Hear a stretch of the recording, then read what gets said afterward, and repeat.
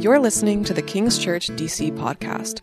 King's Church is located in the heart of Washington, D.C., and exists to make Jesus known in our city through enduring presence that brings personal conversion, purposeful living, and community reconciliation. We hope you enjoy the following sermon.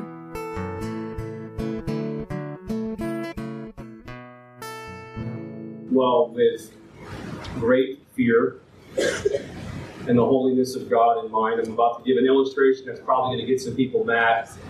I do see we have some older faces in here, so full disclosure, pastors often cite pop culture, and those pop culture references are often profane and have curse words, and so this is not an endorsement of in any way of what I'm about to show.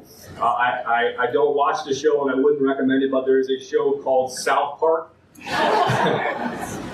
that airs on Comedy Central, and it's been airing for the last 25 years or so. And in the show, apparently, they go into song sometimes, and there's a song out there that, again, I'm definitely not recommending, called In My Safe Space. The video is from an episode called Safe Space. It'll be up on the screen, and it's a play on this idea of safe spaces in our culture. In the video, you see the South Park character Eric Cartman, and he's joined also, it looks like, by Vin Diesel, Demi Lovato, and of course, Steven Seagal. The video is basically them singing that they can block out all the negative voices in culture by living in these self-contained glass houses they call safe spaces.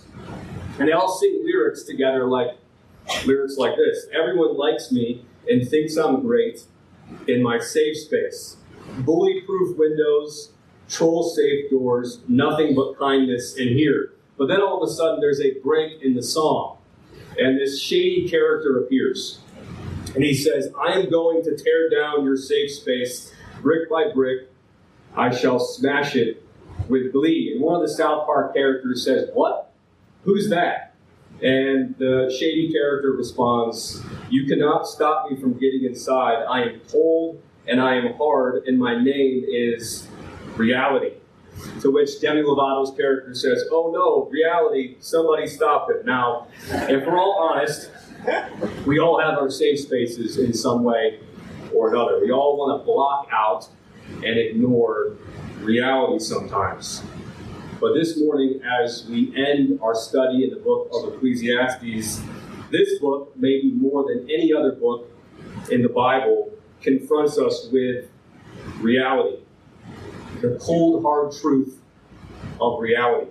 That there's truth, that there's design, that there's law in this universe, and that there's a God that each and every one of us will one day give an account to. We can live in a glass house, filling our ears with news, with the latest hype, with even alternative realities, but we can't avoid the truth or reality forever. And the book of Ecclesiastes has been making a very strong case for that. Now, our big idea this morning is pretty simple, and it's been the big idea that we've been looking at the last 7 weeks, and it's this: life has meaning in God.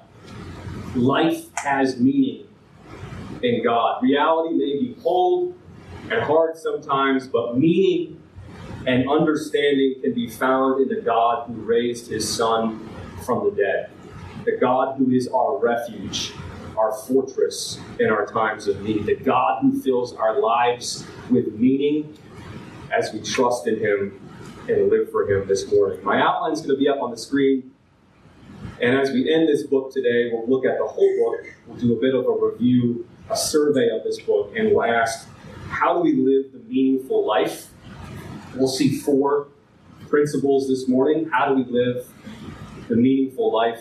And then we'll look at the gospel according to Ecclesiastes.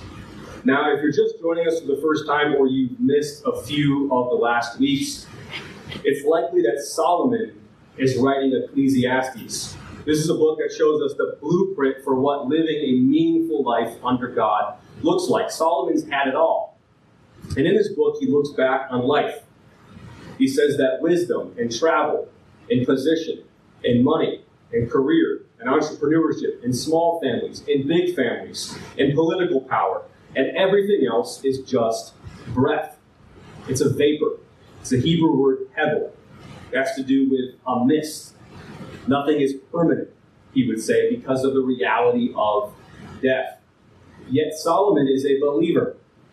He's not an agnostic. He's not an atheist. He's not saying this life is all there is, so eat, drink, and be merry.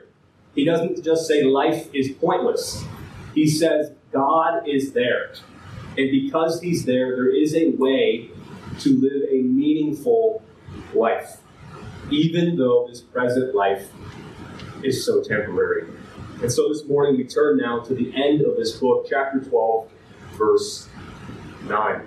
Besides being wise, the teacher also taught the people knowledge, weighing and studying and arranging many proverbs with great care. So notice the narrator speaks. He says the teacher, Solomon, who spoke for the majority of this book, is wise. He was someone people looked at and said, that's a wise person. That's a compelling person. There's something interesting about him. I want to hear more. We might today call him a public intellectual. He was number one on the New York Times bestseller list. He was number one on Amazon. He taught the old. He taught the young, the educated, the non-educated. He was an interesting person. He taught people, verse 9, knowledge, and weighed, studied, and arranged many proverbs with great care. That's probably a shout out to the book of Proverbs, which Solomon helped put together. That book comes just before this book, verse 10. The teacher sought to find words of delight, and upwardly he wrote words of truth. That is, it wasn't just what Solomon said, it was how he said it. He was a poet. This guy can write. Even in this book alone, there's so many famous verses that we see in our culture.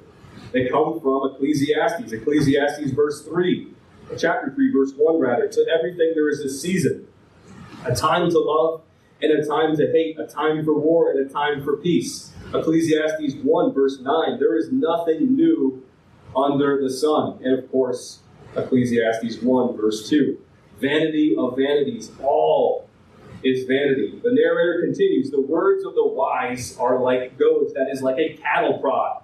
The truth can hurt, but if we let it, it will guide us. And like nails firmly fixed are the collected sayings. That is, the inspired words deserve our trust. They give stability. And then he adds, verse 11, they are given by one shepherd. That is God himself. Which is really why we've been studying Ecclesiastes. It's not just a good book. It's not just a book assigned in university settings, in college English classrooms. It's not just self-evident truth. It's because the Lord is our shepherd. And this morning, he wants us to live meaningful lives. He wants us to learn and know the wisdom of God intimately seen in Jesus Christ, who is our good shepherd, the one who lays his life down for us so that we might know God and love God and walk wisely in this life. He goes on and he says, verse 12, my son, beware of anything beyond these. Of making many books there is no end, and much study is a weariness of the flesh. Amen. But then he adds his final comment, and it really leads us to the first answer for the question, how can we live a meaningful life? And that first answer is that we fear God and keep his commandments in view of death. He closes the book really on this. And it's a summary of what this whole book is really all about. In light of reality, in light of the fact that nothing seems to be permanent in this life, in light of the fact that nothing seems to ultimately satisfy in this world, he says this, verse 13, the end of the matter. All has been heard. Fear God and keep his commandments, for this is the whole duty of man. For God will bring every deed into judgment with every secret thing, whether good or evil. In light of all of the problems in the world, in light of all of the problems in our hearts, Solomon says, if I could sum up a solution, it would be this. Acknowledge that God is God. Follow him. Build your life on him. Build your societies on him because he's real. Because there's more than just the physical world. And because there's a judgment. Judgment Day is the day that God, the only judge, shows up. And on that day, there's no more loose ends. There's no more unrighted wrongs. No injustices left unaddressed. Ecclesiastes earlier puts it like this. Chapter 11, verse 9. Rejoice, O young man, in your youth, and let your heart cheer you in the days of your youth. Walk in the ways of your heart and the sight of your eyes, but know that for all these things God will bring you into judgment. The point is, one day we will see him face to face. What we do here matters. The choices we make matter. It's not just accept Jesus into your heart and live however you want. It's live for God now. Because I were accountable to him in the end. Now, Ecclesiastes has 12 chapters. And Solomon says there's other components that go into living a meaningful life as well. If the first answer is to fear God in view of death, the second answer is to enjoy life in view of God. Enjoy life in view of death. Ecclesiastes 8 says this, so I commend the enjoyment of life because there is nothing better for a person under the sun than to eat and drink and be glad. Then joy will accompany them in their toil all the days of the life that God has given them under the sun. In Ecclesiastes 5, verse 19, everyone to whom God has given wealth and possessions and power to enjoy them, accept your lot and rejoice in your toil. This is the gift of God. To enjoy life, even though it's temporary, is a major theme of the book of Ecclesiastes. Solomon's motto isn't get rich or die trying, or even the best is yet to come, or old age stinks. His motto is enjoy life now. Enjoy it today. The point is, a meaningful life involves enjoying all of God's grace today. Some of us are so bothered by things that have happened in the past that we can't focus on the present. Some of us are so consumed with what lies ahead in the future that we can't enjoy the here and now.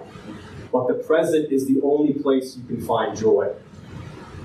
This moment is the only time you can find happiness right now, today, in the little things, in the big things. They're all evidences of God's grace and love to you.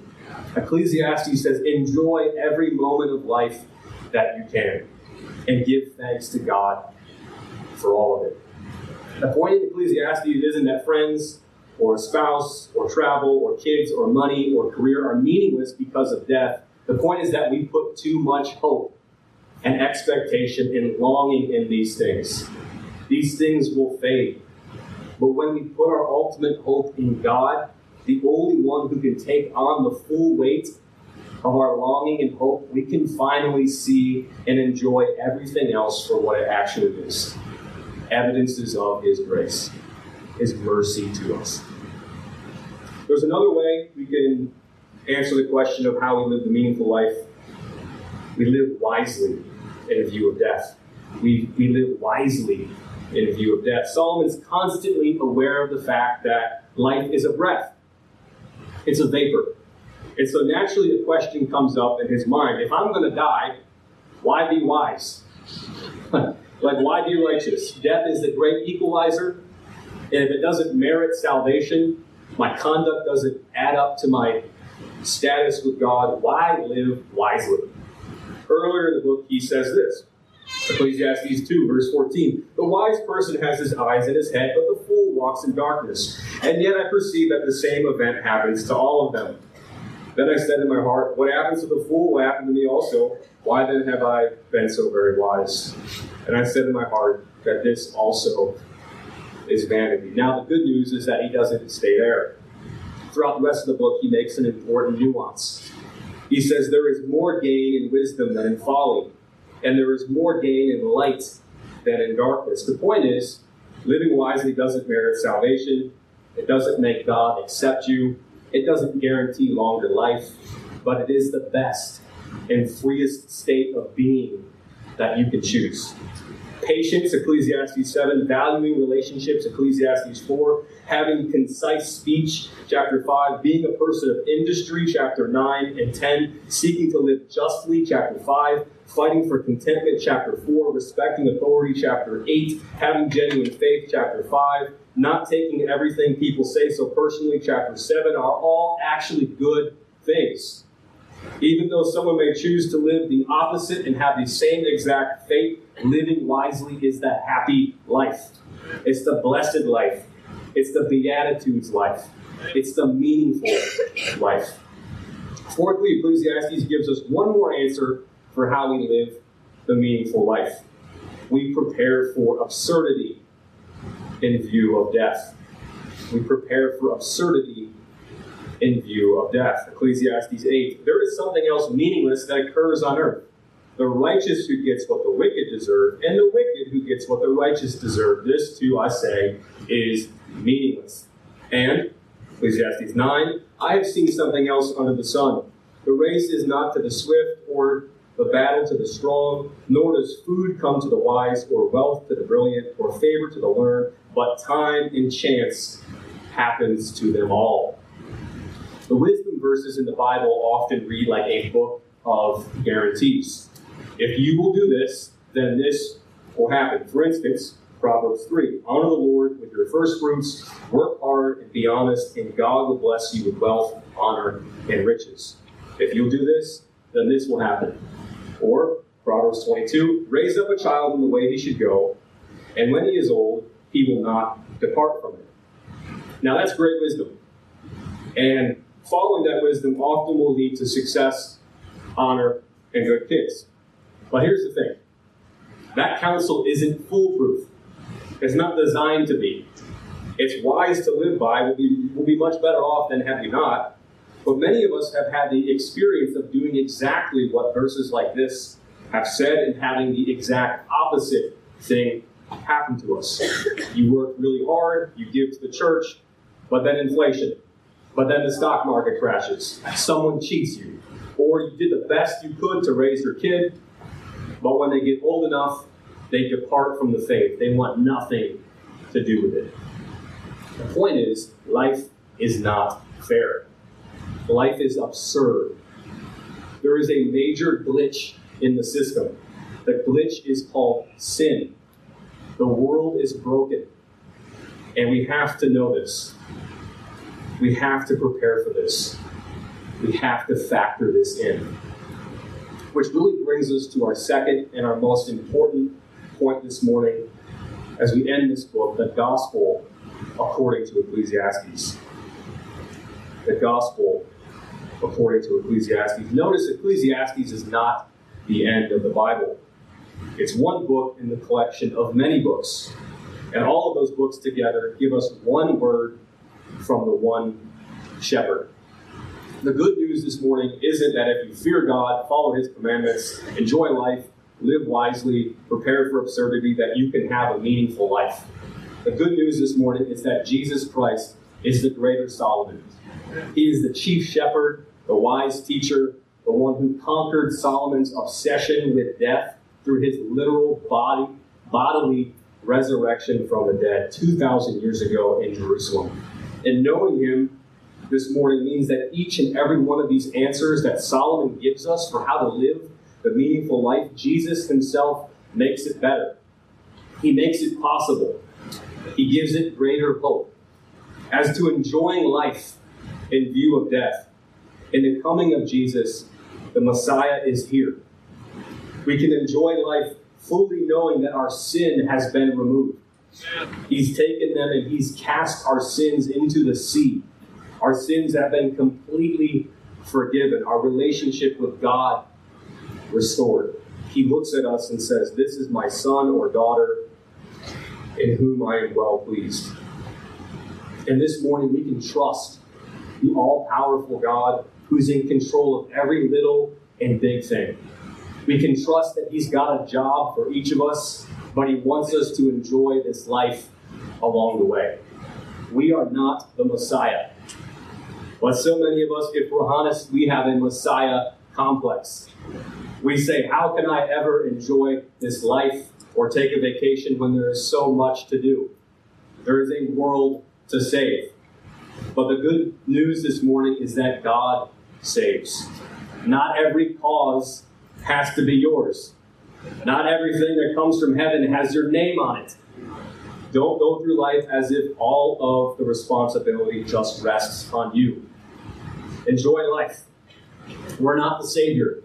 Don't forget to breathe. Don't forget to eat a good meal, to laugh with friends, to enjoy family. In the gospel, the picture is that you've come home. And God is throwing you a feast. He's throwing a party. You were dead, but now you're alive. Psalm 50 says, the Lord says, if I were hungry, I would not tell you, for the world and all its fullness are mine. Offer to me a sacrifice of thanksgiving and perform your vows to the Most High. As to living wisely in view of death, Jesus shows us how it's possible. When Jesus comes on the scene, it's said of him that no one has ever spoken like this man. His words were compelling. A lot of people looked at him and said, that's a wise person. That's an interesting person. I want to hear him. And during his life, Jesus relied fully on the power of the Spirit, helping him to live this kind of life.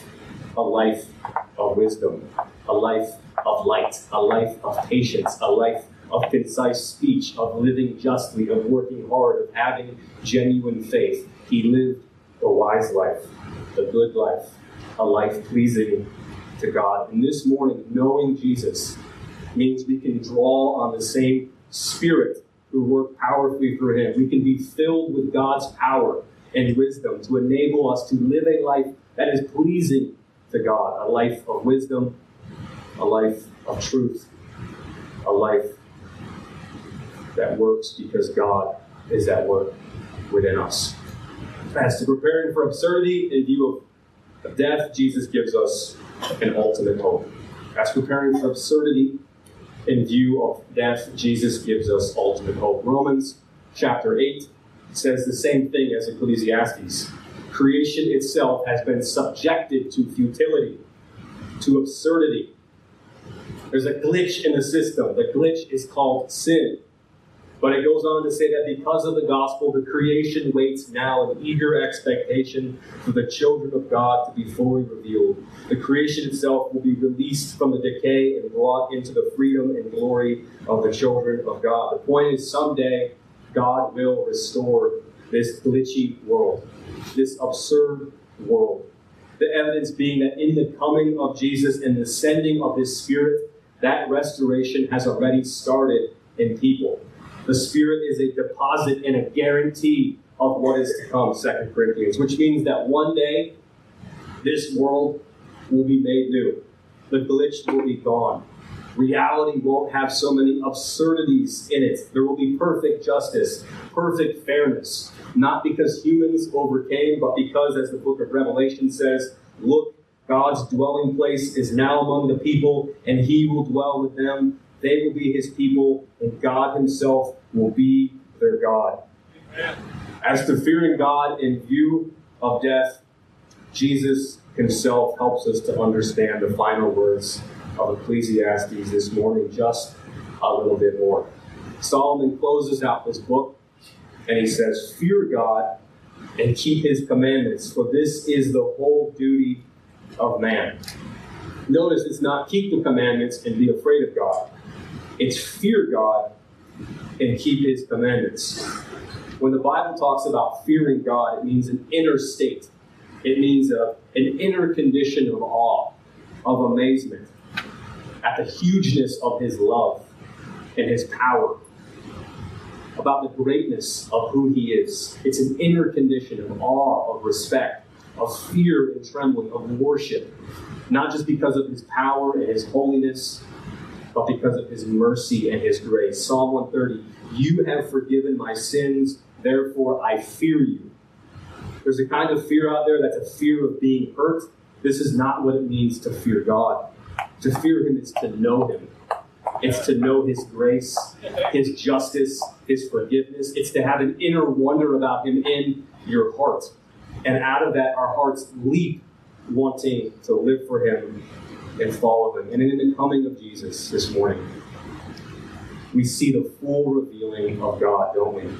Jesus comes and he never sins. He lives the life that we should have lived. And when he goes to the cross, we see the fullness of God's justice and mercy. We see how on the cross, God's justice towards us, all of our injustices, all of our loose ends, all of our wrongs were taken care of in the death of his Son. So that now if we know him, if we trust him this morning, all there is left for us is mercy and grace. Romans chapter 8, therefore there is now no condemnation for those in Jesus Christ. If that clicks, our hearts are filled with awe. It's filled with a clean fear because there's no one else quite like him. And as a result, our hearts can leap, wanting to live for him and through him and follow him. As we close this morning the book of Ecclesiastes, this book is good news because through Jesus Christ we can live a meaningful life. Through faith in him we can know God and he can know us. Scientists tell us this world is a closed system and nothing is really changing. Historians tell us that life is a closed book and nothing is really new. The philosophers tell us that life is a deep problem and nothing is understood. But Jesus Christ is the power of God and the wisdom of God. He's miraculously broken into history. He brings new life for all those who call on his name.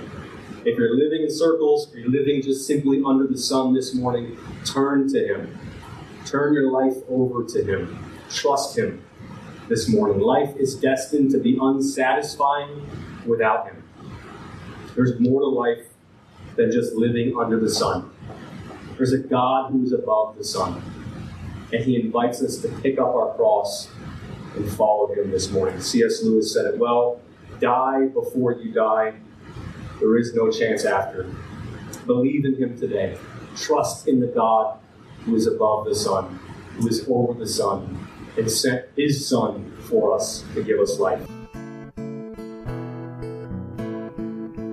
Thank you for listening to this episode of King's Church DC podcast. If this sermon encouraged you, please like, rate, and subscribe to our podcast. For more information on our church and service times, please visit kingschurchdc.com. We hope you will join us again next week.